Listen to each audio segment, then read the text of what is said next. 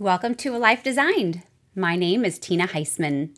I help women who are struggling with the overwhelm of trying to balance being a wife, mother, and career woman. When they work with me, they discover how to design their life so they can live in alignment with their priorities. The topic of today's podcast is how to simplify your life. But before we get started, I have something for you.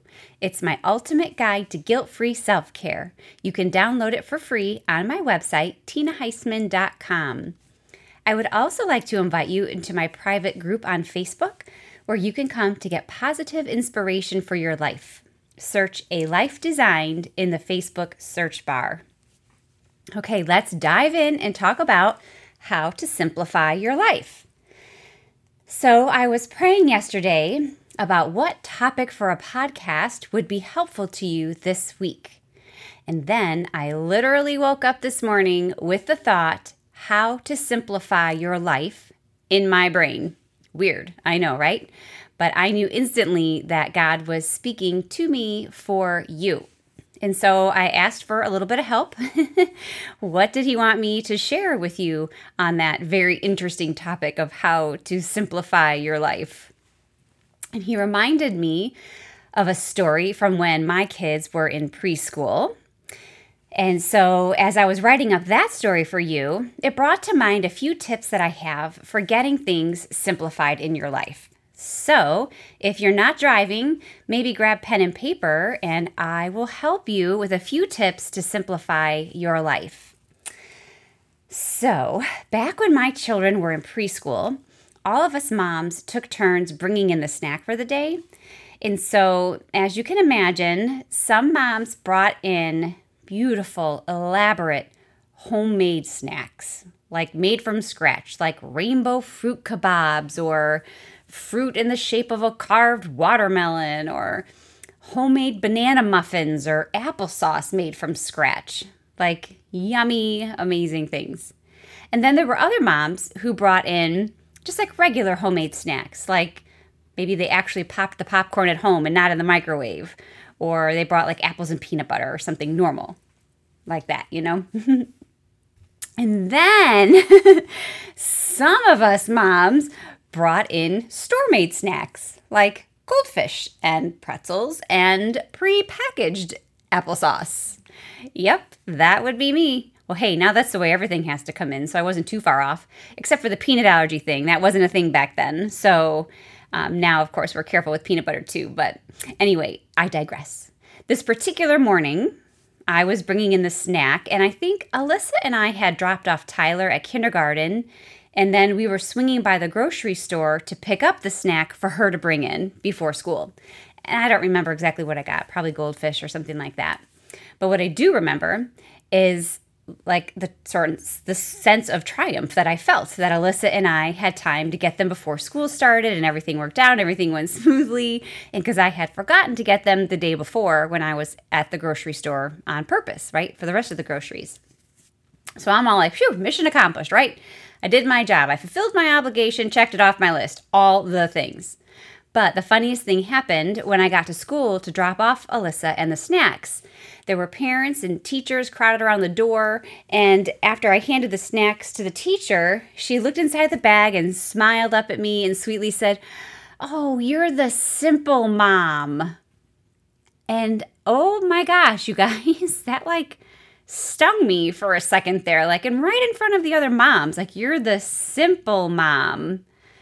Was that an insult, I wondered? Like, it just kind of hit me at the core of my weakness, you know, like creating elaborate food is not my specialty. I love eating food, but making the food for me is just a necessary evil. Now, if you guys know me, you know that I prepare a healthy dinner for my family 4 nights a week. Monday through Thursday, I plan it. The rest of the nights, we just kind of wing it and figure it out. But that's important to me to provide that healthy food. But it's like my job kind of a thing. And I do it for that. Like now my husband, on the other hand, he's the guy who creates, like, it's like magic for him. He creates and it's amazing. And so for me, it's, you know, making the food is just an end to the means of eating the food. Thank you very much. So It makes sense to me that I would not go through too much trouble creating something elaborate for a bunch of 3-year-olds. I mean, more power to those moms who do that, and it makes them feel amazing, because whatever makes you feel amazing, you should totally do that. But for me, that's not amazing. Like, I was just doing my job of providing the snack, and I kept it simple, and I did what was required, and I did it the way I do things best. Simply.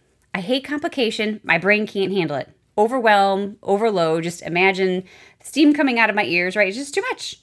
And I think that in life, we totally overcomplicate things for ourselves by trying to achieve someone else's standards for what we should be doing, or trying to be someone else like Betty Crocker when we're not Betty Crocker. I'm Tina Heisman.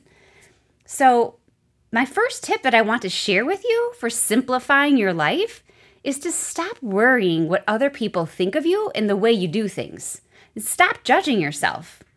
You guys, I speak with moms all of the time who tell me that they're not a good enough mother. They're not a good enough wife. They're not a good enough daughter. They're not a good enough cook. They're not giving their kids everything organic. They're even one woman recently, she's not a good enough follower of God. We are just judging ourselves so much, judging everything. Can you imagine how much more simple your life would be if you would just stop comparing yourself to other people and live your life the way that you know best?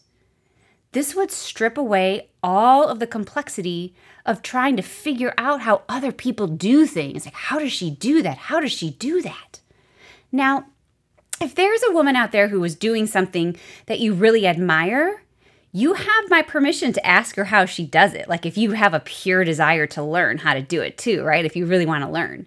But if you don't, then just let it go. Just let it go and do your own thing and take ownership. Like me, I'm taking ownership that I do things simply.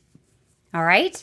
So that's the first tip. Just letting go of trying to compare yourself to other people, accepting who you are, doing you, doing what you do best.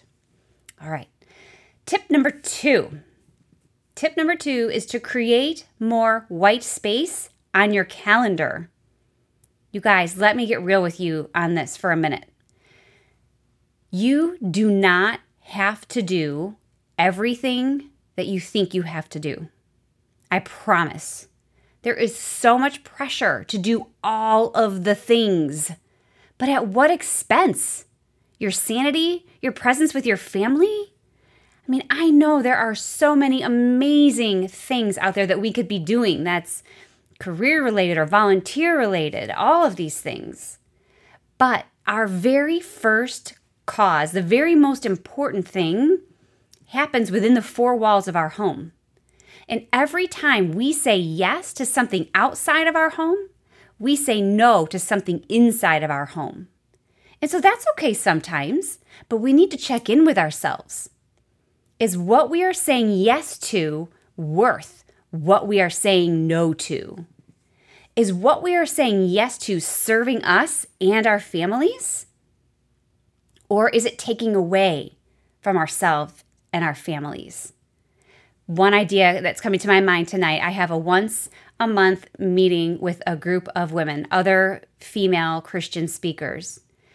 That is something I take away from my family in the evening for, religiously.